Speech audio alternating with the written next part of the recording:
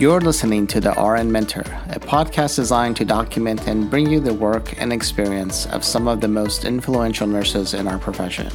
We will be sitting down and having a discussion with the leaders of today's nursing world as they share their work, how they navigate their nursing path, and their views on the future of the profession. My name is Ali Tayeb. I am a registered nurse, United States Navy veteran, a Jonas Veterans Healthcare Scholar, and your host for the RN Mentor.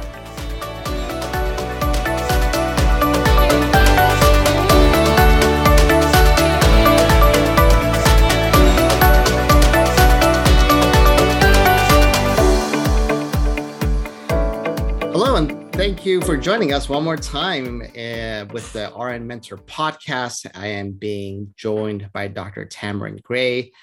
She is a health services researcher at Dana-Farber Cancer Institute and Brigham and Women's Hospital and an instructor in medicine at Harvard Medical School.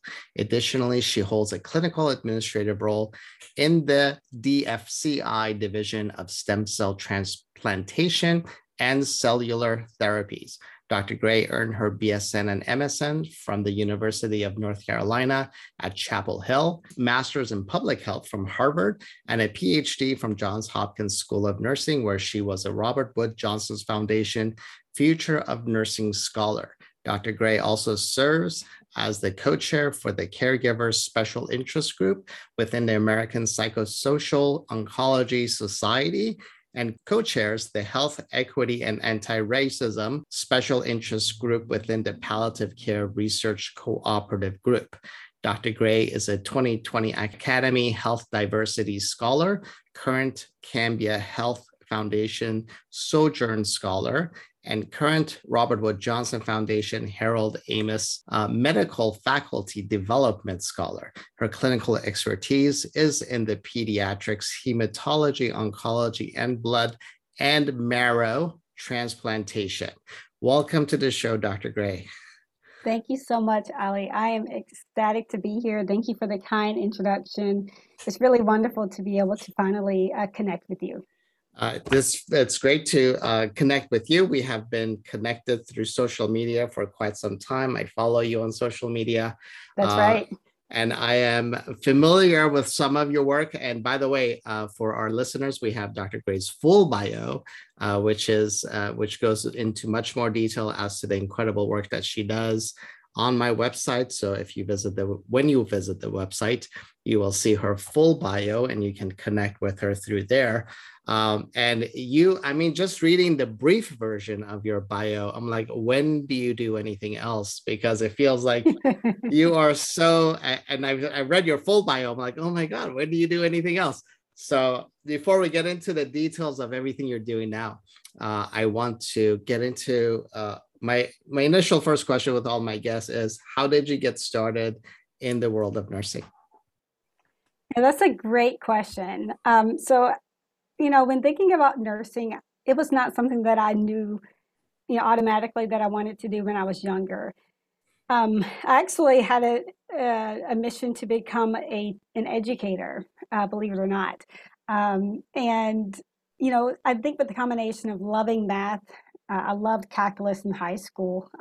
I don't use those skills right now in nursing. I also love science, but I also love the arts, the humanities. So for me, nursing was such a great blend. So personally, I'm a first generation college student. I have a twin sister and an older sister. And when we were growing up, our parents and grandparents spent a lot of time servicing the community.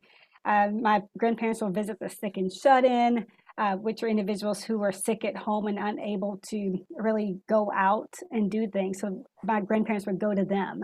My parents would call and check on relatives, check on strangers, just anyone in need. So I think intuitively, I knew my life's passion was always going to be about serving and helping others. So for me, nursing was kind of a natural progression. I think what really solidified it for me was I'm an avid volleyball player. So when I was in high school, one of the players' parents is a nurse, and I gotten sick one day from a knee injury, and she came out on the court, and she kind of helped to make sure that I was okay.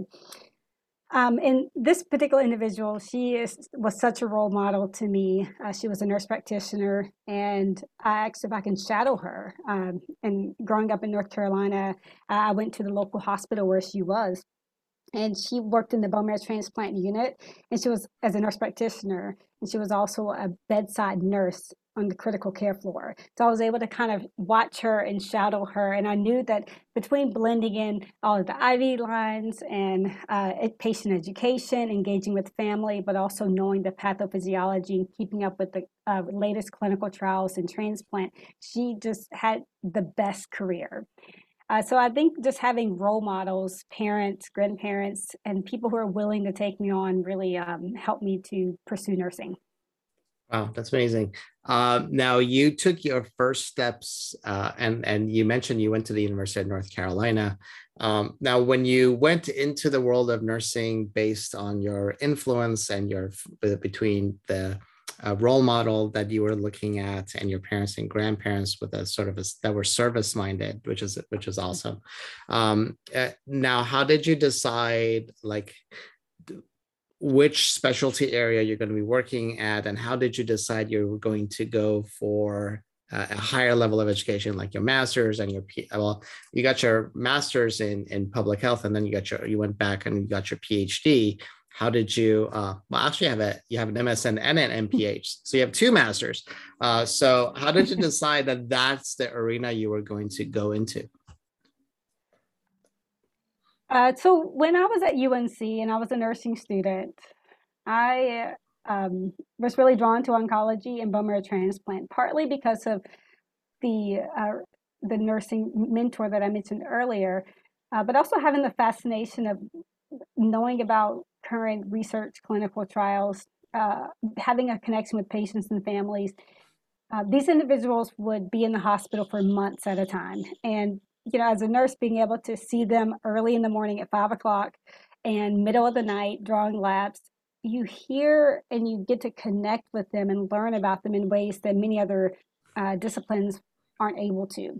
So for me, I was naturally drawn to oncology and transplant just because of the human aspect of it, but also keeping up with innovative ways to really help cure these individuals, or at least give them a good quality of life.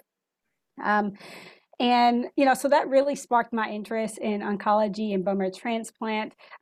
Typically, I will work with pediatric patients, and with that comes the families. So really engaging with the parents early on, letting them know about what's happening in terms of everyday plans of care, also what decisions mean for them in the context of their loved one. Just having really difficult conversations with them is something that I kind of grew in terms of getting better at over time, because it's not easy having those conversations when you're a 21-year-old new grad. But I also saw a lot of death and dying Hmm. in those situations, which really led me to think about, with the quality of life that remains, how do we make sure that patients and families have good memories despite the challenges of this, devastating diagnosis. So after that, I've been a nurse for about 11 years, but I've been in transplant longer, just in different roles as a nursing assistant and such. But after a while, I really enjoyed the one-on-one connections with the patients and families, but I really wanted to think about, how do I have a larger impact? How do I really think about meaningful ways to answer the questions that I constantly had in clinical care? For example, I've seen patients of color die unnecessarily and preventively um, by something post-transplant related, where if she had been able to articulate and kind of share her concerns early on with the team, it probably would have been prevented. So I thought about, those scenarios. I thought about the families when I would administer chemotherapy right before a transplant. The first dose, and the mom would stop me and say, "Wait, what am I doing? Should I be doing this to my small child?"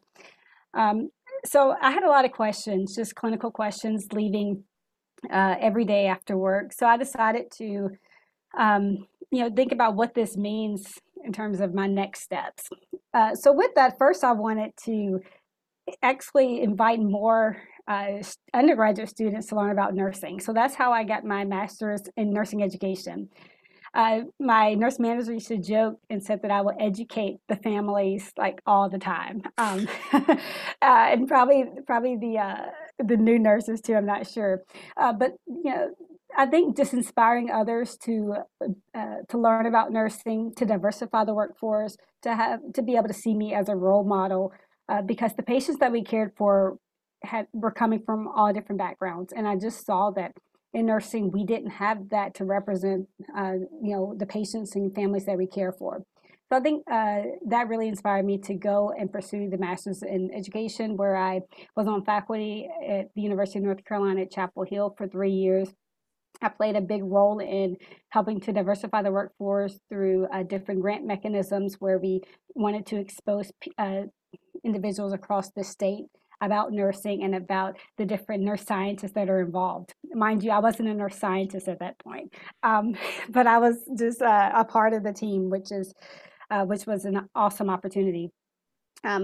And after that, the burning desire to address certain questions that we were kind of seeing in oncology never left me. So I decided to pursue a PhD at Johns Hopkins University, where I received stellar research training and mentorship in the areas of family involvement and decision-making in the context of cancer. Oh, that's awesome. Now, you mentioned you were in a role that was meant to diversify and educate the workforce as far as nursing goes. What did that work entail? Because I'm curious, because I always ask anybody who has had any kind of hand in this arena, I'm like, how did you do it? So I was actually a co-investigator for a HRSA-funded grant that focused specifically in attracting individuals of color into the nursing profession. So we were really targeting individuals who are of color, men in nursing, and other underrepresented groups.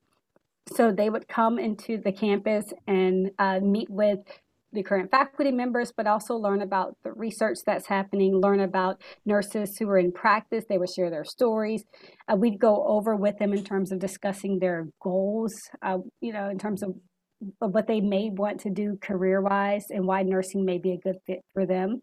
And we also addressed any kind of traditional roadblocks that they would likely encounter, such as sometimes exam grades are barriers to admission. So we helped advise them on ways to be able to be competitive for the application process. Now, were you looking at just general population? Were you hitting like high schools or junior high schools? And some people say, get them early and get them like in preschool sometimes, so like when do you get to them so it's a smoother transition? I think this question may be a surprise. This answer may be a surprise to you, but I think it's important to target people at many different time points. And I say that because when I was an undergraduate at UNC, I led this initiative where we attracted middle school students. And they were actually Girl Scouts, getting them exposed to nursing early on. It was a day that they spent on campus at the School of Nursing, and they had hands-on didactics, videos, simulations. They were able to really get in there and see what it's like to be a nurse. And that was such a great opportunity for them. It's been it was a program that's been around for several years. So I think peaking them early, even before high school, is important. I think that reinforcement later on in high school and also undergraduate is also important, as well as students who are in community colleges. So it's not just the undergraduates in typical four-year universities. It's also those who are transfer students or people who are kind of in between degrees, or people who are in community colleges. Yeah. I agree. I always tell people that I think junior high school has always been sort of like my go-to, because by high school they're already selecting colleges or programs they're going to get into, and if they haven't had the exposure to the profession of nursing, or they traditionally see what they see on TV and who represents nursing on TV. It's not necessarily the diverse population we're looking to have at one point in the profession. We're not a very diverse profession right now, but and representation matters, and I 100% agree. But I like the idea of hitting them on multiple points in their life or in their career. So that's a great point. That's a great point. Thank you Yeah, for sharing. I like to think that sometimes these these students may not have any other exposure. I think about myself. I was just fortunate to be surrounded by individuals who are willing to take a chance on me, to be willing to ask me the hard questions in terms of what is it that you want to do? Do you want to come and shadow me? Do you have any questions for me?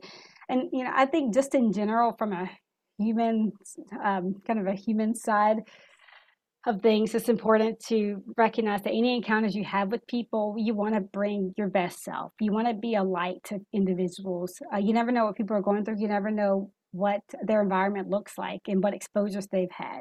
Right. So I definitely agree, just kind of meeting people where they are at different time points. Yeah, and even with my own students, I use this. I always say this. I use these podcasts with my students, and so many students. And part of the assignment is that they write a reflective assignment, a reflective like one paragraph, or nothing too major. I don't grade them for grammar or APA or anything like that, even though sometimes they do APA. I think it's just embedded in them at that point. But what they do is a lot of times they'll share that, oh, I didn't know nurse, even though they've been in the nursing program for such a long time and they're about to graduate. They're like, I didn't know nursing did this, or I didn't know this person has had the same journey I've had, and I didn't know I can do this. And so I think it's important that even within the schools that we continue to try to develop them and show them the different pathways, because nursing is so diverse as far as the things that we can do. There's a diversity in the things we can do. And I think the more individuals we expose to individuals like yourself who are nurse scientists and doing some incredible work, I think it's important. Well, even in thinking about the PhD, I know you asked kind of what inspired their PhD, and I think for me it gives me such flexibility and an opportunity to be curious and to execute on questions that are commonly raised in the clinical areas. And being at Johns Hopkins, I completed my PhD in 3 years. Now, remember, I told you I was a first generation college student and first generation PhD student. So I had no idea what a PhD was. I had no idea what that path would look like. But I think for me, the goal of that program, I was supported by the Robert Johnson Future Nursing Scholars Program. And the goal of that was to accelerate the number of PhD prepared nurses across the country. Fortunately for me, I worked very hard and learning how to ask good questions and using my resources, I was able to complete that PhD. But just that's a caveat to say that people have different journeys when it comes to PhD programs. Yeah, absolutely. I had a professor in my PhD program. She always used to say, "You are exactly where you need to be in the program, right? You're exactly where you need to be." And I think that was just such sound advice, because we do ourselves a disservice when we start comparing ourselves to other individuals that are on the same path but at the different points, right? Absolutely. So I mean, I think it's human of us to do that, but I think we also do ourselves a disservice when we do that, because we're all at different points. So I'm in agreement with that. Now let's talk about your work now, because you're doing a lot of incredible things. So let's talk about your body of work now, and then we'll caveat into all your side gigs as chair and co-chair. And so so let's talk about your work right now and the nursing component in that. Absolutely. So I am currently in Boston, and I am a faculty member at the medical school, at Harvard Medical School. And as you mentioned in the bio, I also have clinical responsibilities in terms of being a clinical nurse specialist in a BMT, bone marrow transplant. For me, the faculty position has provided numerous opportunities, being able to learn how to become a leader in both palliative care research, particularly with family caregiving research. And I'm leveraging all of my unique personal and professional networks and experiences to really look at this body of work. So I would say my overall goal is to develop interventions to support family caregivers of people who are going through serious illnesses. I always joke and say that if we don't learn to recognize and support family caregivers, we're going to end up with twice the number of patients than we have now, because we're not taking care of them. We're not seeing what they need. We're not oftentimes acknowledging them. So that's kind of my overall goal, to really be able to find ways to better support them and integrate them into the healthcare system. And so I have a couple of different research projects, but they all kind of have a common thread of thinking about those family caregivers who are most vulnerable. And that includes individuals who are taking care of adults with advanced cancer, with incurable cancers. That's a really tough population, because oftentimes these caregivers are more outpatient than they are inpatient, because the patients aren't necessarily receiving care and being seen as frequently when the goal is really just palliation and end of life care. That's a really unique population. I think as we consider those individuals, we want to help them with having tough conversations with loved ones. We want to help them learn to assess and monitor symptoms better. We want them to feel equipped and prepared when they're at home and know when to call for different medical advice and support. The other types of populations that I'm caring for in my work right now is really looking at caregivers. I'm doing a large retrospective study of caregivers of older adults. And with this particular study, I am looking to see how family members are involved in the healthcare system when these patients are hospitalized. These are older adults with serious illnesses. And I'm looking to see, are notes about family members being documented, and do we have information about educating these family members before the patient gets discharged and goes home? Also understanding, is there an association between family involvement and palliative care use in this population? And then finally, thinking about if we're documenting about these families in the healthcare system, is it having some sort of impact on readmission rates and cost?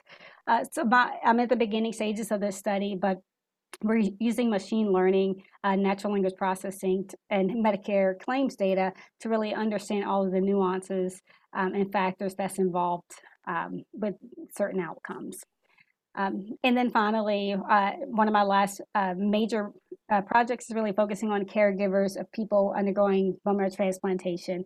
As I've shared earlier, this is really near and dear to my heart. These individuals, for the transplant process, caregivers are often required because it's a journey that includes complications, unexpected outcomes, symptom burden, as well as a financial burden for these families. So this is a really key target population of caregivers to really help them understand the transplant process and feel prepared to take on quite a role that's often kind of a lifetime role. That's incredible work. Now, as you're talking about this, I'm putting my educator hat on, and how are we doing from your perspective, from a profession perspective? How are we doing in educating our nurses on how to interact with caregivers? Because so much emphasis is placed on the patients and clinical outcomes and nursing outcomes and stuff like that. As you're talking about all this, and my time on the clinical side and in academia, we don't spend a whole lot, my perspective, we don't spend a whole lot of time around what the caregiver is saying, what they're doing, even though we are holistic and we're like, we want to treat the whole family unit or the caregiver and the patient. How are we doing from the professional perspective? How are we doing on taking care of or interacting with the caregivers? Oh, that's such a great question. And I have so many thoughts. So I'll just lay it out first by saying, we have over 50 million family caregivers right now, and that number is growing because of the pandemic, because Right. people are, uh, having ailments and diagnoses that they otherwise wouldn't have. And so that number of caregivers is growing. There is a growing national interest in family caregivers through policy and through research. And so I will point out that kind of prevalence. We're also seeing a shift in caregivers from not just being the baby boomers, but also younger adult caregivers. 1 in 4 caregivers are part of the millennial generation. So we're Oh, seeing that caregivers are getting younger and younger, and those needs are very unique from baby boomer caregivers who may be retired and already raised their children. So we're seeing kind of different needs, different demographics for caregivers, first of all.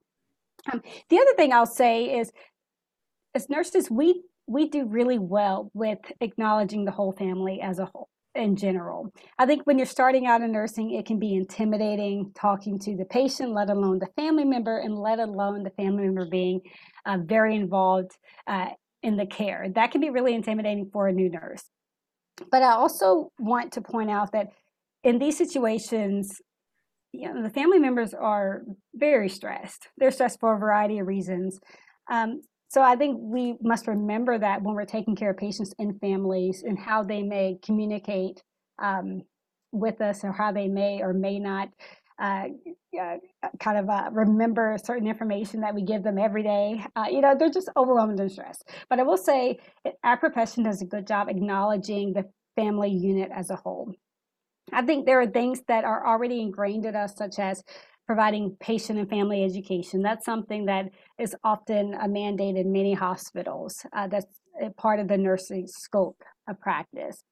I also think that when it comes to discharge planning, we do try to ask or involve other people outside of just the patient to make sure that they're prepared. But I do think in general, family meetings in particular are kind of challenging in an area that we need to continue to grow in as nurses. So family meetings are really just a gathering of a patient's family who's really involved in care to really discuss the goals of care, preferences, the patient's wishes, and any concerns and challenges that the patient or the family has. These could be difficult conversations because they may be talking about a change in regimen, or they may be talking about end of life care and what to do after that. So it really does vary. But I think as nurses, we're with the patients 24/7. So we have a good idea in terms of what questions they may ask, and reminding them to ask certain questions, bring it up in family meetings and rounds, and reinforcing whether they heard the information that they receive in rounds or these family meetings. So I think in terms of educating nursing students, we could do a better job with kind of assessing those skill sets in terms of how they communicate with family members. Because at the end of the day, we want to make sure that the patient's health is going to be optimized. And although a lot of attention is on patient health outcomes, caregivers are the ones who play a big role when the rest of us are not in the picture, when they're back at home. So although we do spend a lot of time with patient outcomes, we have to kind of think how the caregiver outcomes influences patient outcomes. I agree. And as you're talking about this, like I know, like one of the things that I've seen work where the family has been really purposefully been brought into the conversations, like I like in the ICUs where they do interdisciplinary rounds, things like that, where they include family members. I know they're very effective, but things like that don't really exist as a norm in other units. You usually ICU something like that, but not in other. I mean, obviously with peds and stuff, you're going to include Yeah. the family. That's kind of the big part of it. But from an adult or even a gero perspective, that though that purposeful thing for me has a lot of times has been missing, and that's why I asked the question. But I And appreciate you. just to follow up with that, so my clinical practice is primarily in pediatrics, but my research is in adults, in terms of family caregivers of adults. And Honestly, I decided that that was a gap that I wanted to address because pediatrics often do things really well when it comes to integrating family and making sure Right. the quality of life is optimized. And I think we can learn some things from the pediatric literature and pediatric specialty when it comes to having those tough discussions and involving family members. And one other thing that I think as nurses we should remind our students about is that patients live in a very social context. And these family caregivers, when they're living well and they're doing well in their role, they're contributing to that. And, you know, I think for me, family caregivers need to be recognized, they need to be valued. And that's part of one of my major research studies, seeing how are we seeing them in healthcare, because the need to really retain caregivers is fierce, especially now in the midst of the COVID pandemic, not needing anyone else to be readmitted. um, and, you know, and they do contribute to not having those patients readmitted unexpectedly. Oh, that's great. Thank you for sharing that. Um, so I do want to spend a little bit of time talking about your all your side jobs that you're probably, I don't know, you're probably not getting paid for to do this extra work. Uh, but you're doing a lot of work in leadership roles with a number of different organizations. What's the driver for you to get involved with these other organizations and not just be a participating member or just being a member, but you're taking an active role in steering the work that these committees and these organizations are doing. What's the driver behind that? This is a great question as well. You know, I think for me, the driver is being able to find joy in what I'm doing and being Mm, reminded that what I'm doing has a purpose, being focused on that. Again, like you say, not comparing where I am with other people, because for me, it's really about the patient and family. And when I keep that in the focus, I get rid of my imposter syndrome, at least temporarily, because I recognize that, you know, this work isn't about me. It's about the patients and families who are ridiculously impacted by serious illness. So, you know, I think one of the drivers is loving what I'm doing, and of course being content where I am, but also having a vision for the way forward. Um, and I think when we think about leadership opportunities, I've had and do have currently great mentors who are helping me, you know, prioritize, you know, what is it that really is needed? What, you know, what do I really want to be a part of? So, you know, I think recognizing you can't do it all, but when you are involved in something from a leadership perspective, you want to give your 100% effort. Um, and, you know, I think the other thing when it comes to leadership opportunities in general, you know, as a researcher and as a leader, I've learned to embrace failure and rejection, because those are the things that show that you're still in the game.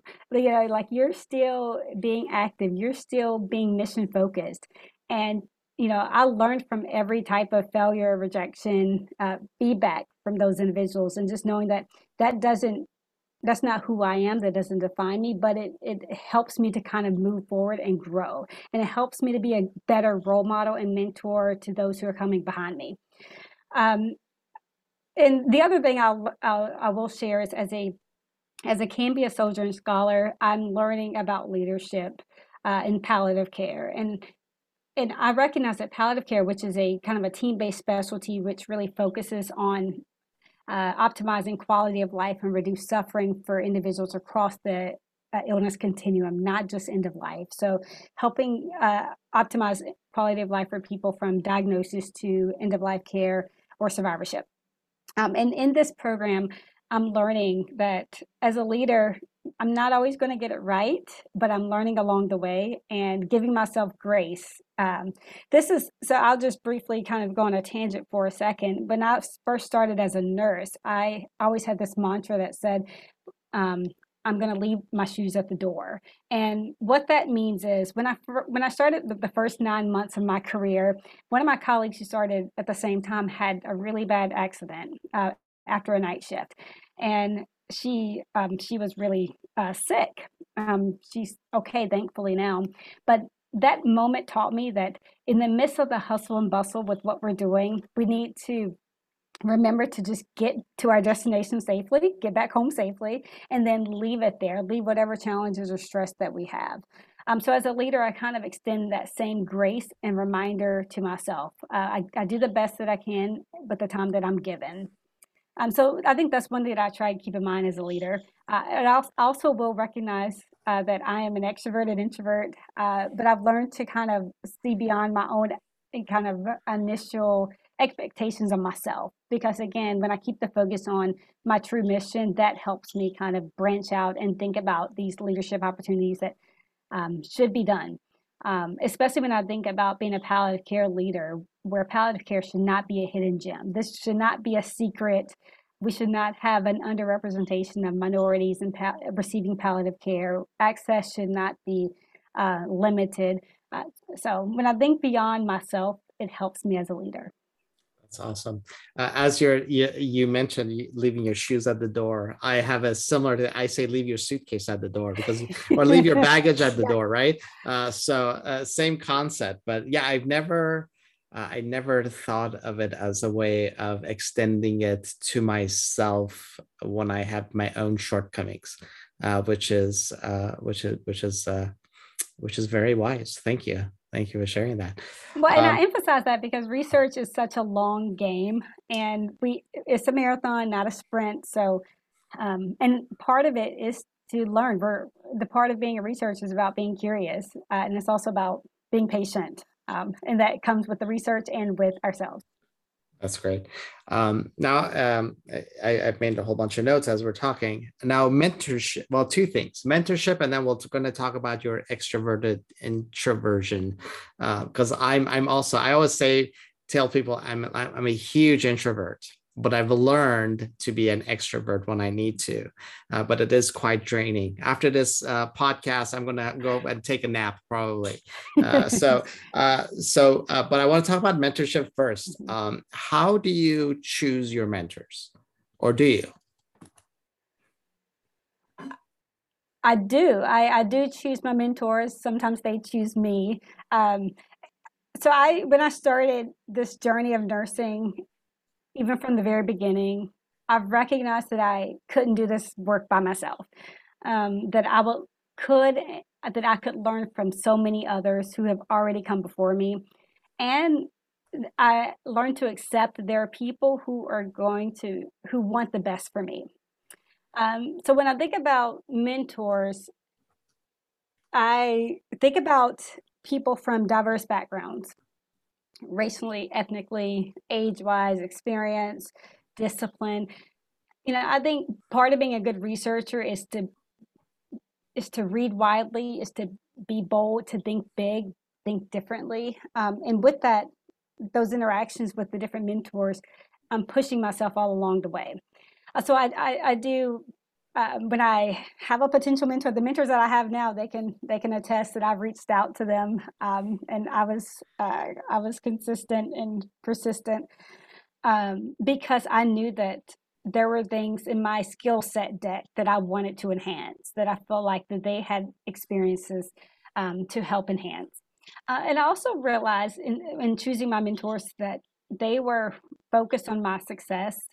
They were focused on my growth. And they met me where I am. Even the ones who are outside of my discipline now, they are really learning about nursing, learning about the value I bring, and I'm learning from them as well. And so I think when it comes to choosing mentors, you may be surprised sometimes in terms of who they are and who's in your corner. But it will often take initiative on your part, and doing your due diligence, reading about them, sharing and communicating your needs, and why you're interested in working with them. Yeah, I think you hit on a great point of knowing where your own sort of knowledge gap is or experience gap is, and seeking out individuals that could walk you through that process. I think is extremely important, because so many times, like I'll have somebody will reach out to me, and I talk about this to my students all the time, is I'll have somebody that reaches out to me and says, would you be my mentor? And I'm always happy to step into that role, but I always ask them, what Wow. is it you're looking to get out of this mentorship? And sometimes I lose them at that point and they never come back because they know they need a mentor, they just don't know why. And I always tell them, I shouldn't be the one that sets your agenda as to where you want to be in your career, right? I think that's something that they need to do some soul searching and come and say, this is what I need. I don't know. I just don't know how to get from A to B, right? That's Uh, right, because you could easily have mentors. Some of the best mentors, often the best mentors, are really busy. And so, what my mentors share with me, kind of the first time I meet them, all of them have really kind of said this in different ways: is, be prepared, send me the agenda ahead of time. Sometimes we only have 30 minutes, so let's make it count. yeah. So I think just being responsible in that way, in terms of taking the initiative, and seeking out a mentor, is really important. Yeah, definitely. And I appreciate the fact that you mentioned other disciplines, because I right now I think it may even be the first time that I've had a mentor that is not in my discipline, completely a different discipline, but what I needed the knowledge for is not necessarily discipline specific, and she has the knowledge that I need for what I need. So, so it's super important that we do have the ability to not just kind of put blinders on and say nursing, nursing, nursing, because nursing may not have what we're looking for. So, thank you for mentioning that. Well, and, Um, and in my current circumstance, so I mentioned I'm a faculty member at the Harvard Medical School, because there is no nursing school here on campus. So I've learned to really embrace and love my transdisciplinary mentors in this space, and I think that has been a learning experience in terms of communication and in terms of what it is that I bring. But it's also allowing me to physically have a place in an environment that wasn't necessarily built for nurses, that doesn't have a lot of nursing representation in terms of the sciences, but bringing in our value and our perspective in this work is so important. So trailblazing is not easy, but it's worth it, because there's other people who are watching you and seeing that this is possible. yeah, and I was going to ask you, how was it going into that environment, knowing that it is not specifically a school of nursing, right? School of nursing, you're working with nurses, your students are going to be nurses, but you're the outlier, so to say, right? So, how does that work for you?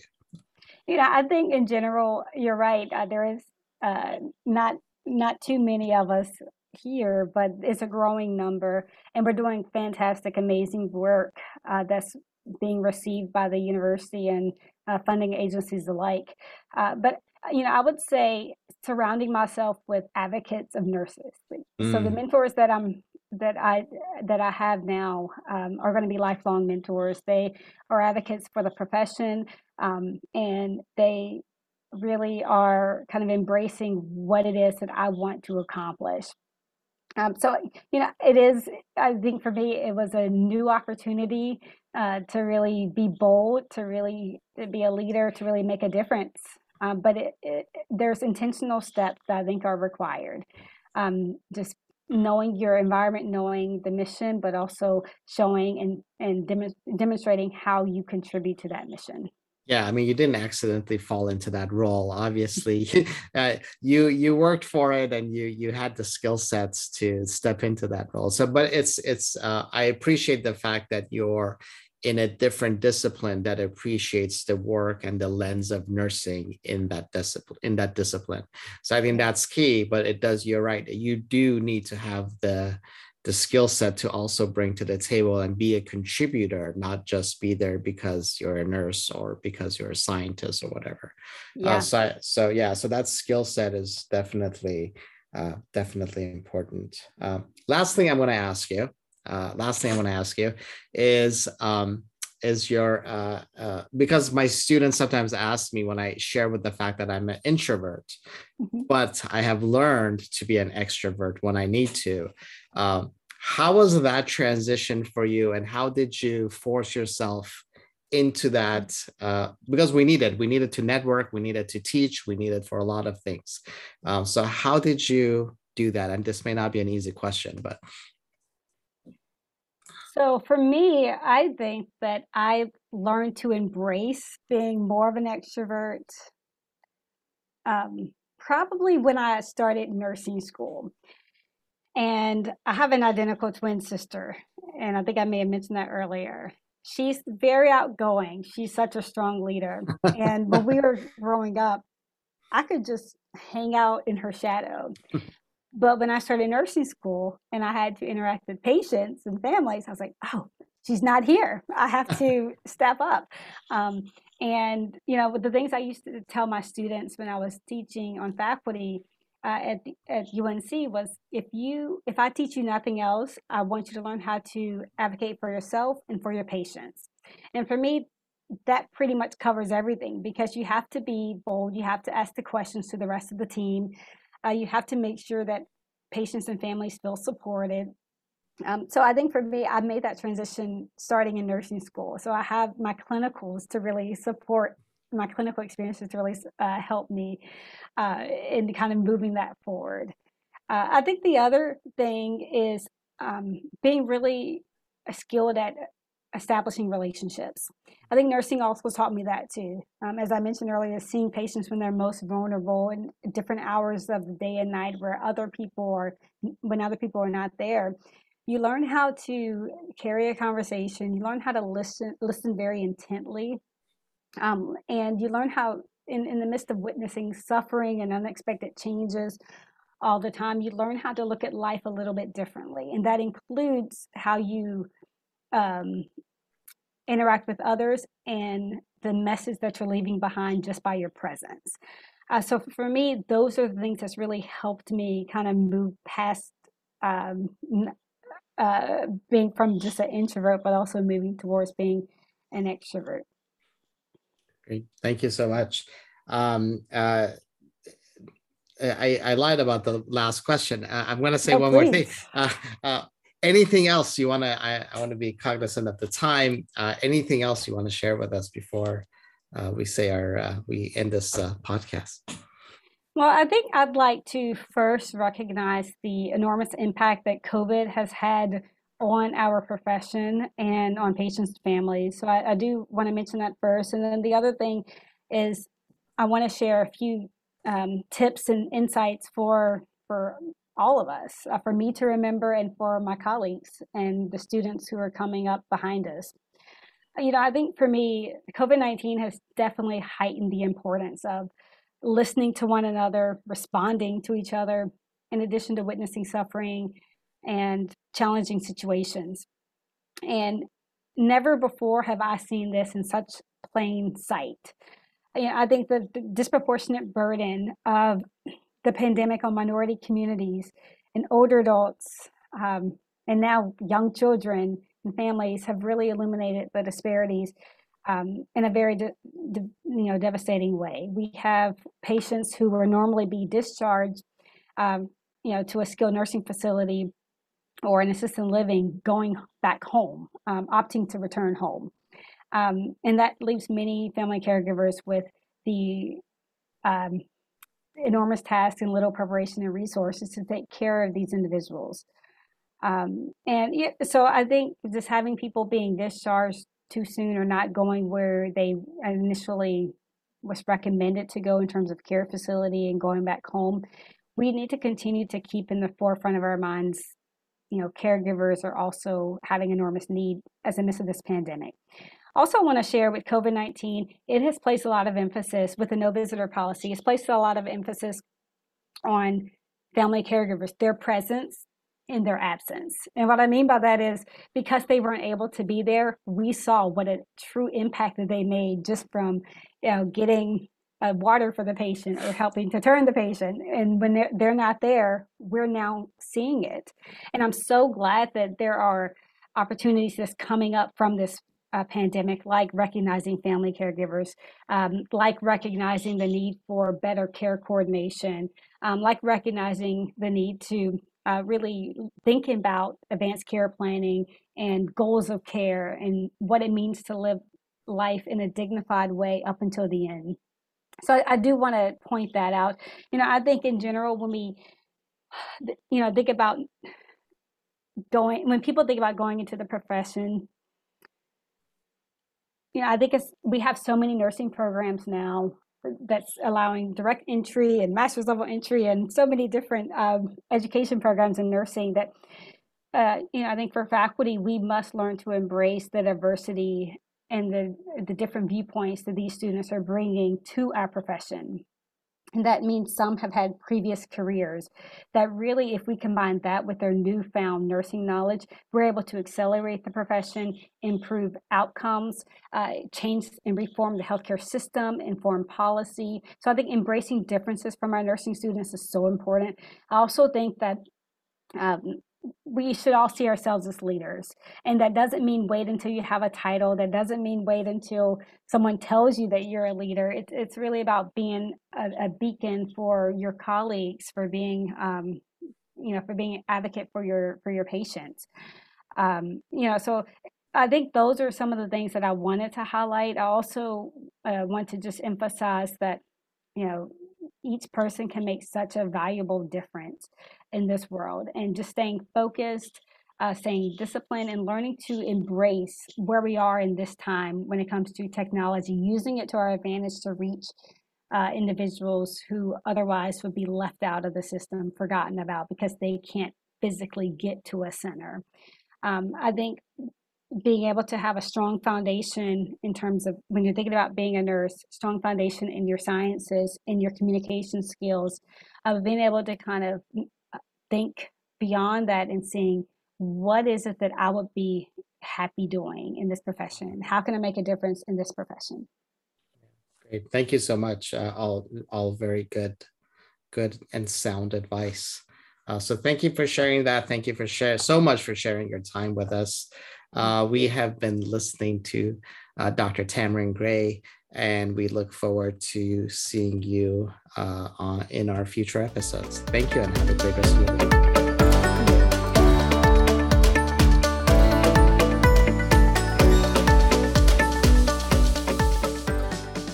You've been listening to the RN Mentor with your host, Ali Tayeb. Please don't forget to visit www.alirtayeb.com. That's www.alirtayeb.com for podcast notes and resources, and don't forget to subscribe. Until next time, I wish you fair winds and following seas.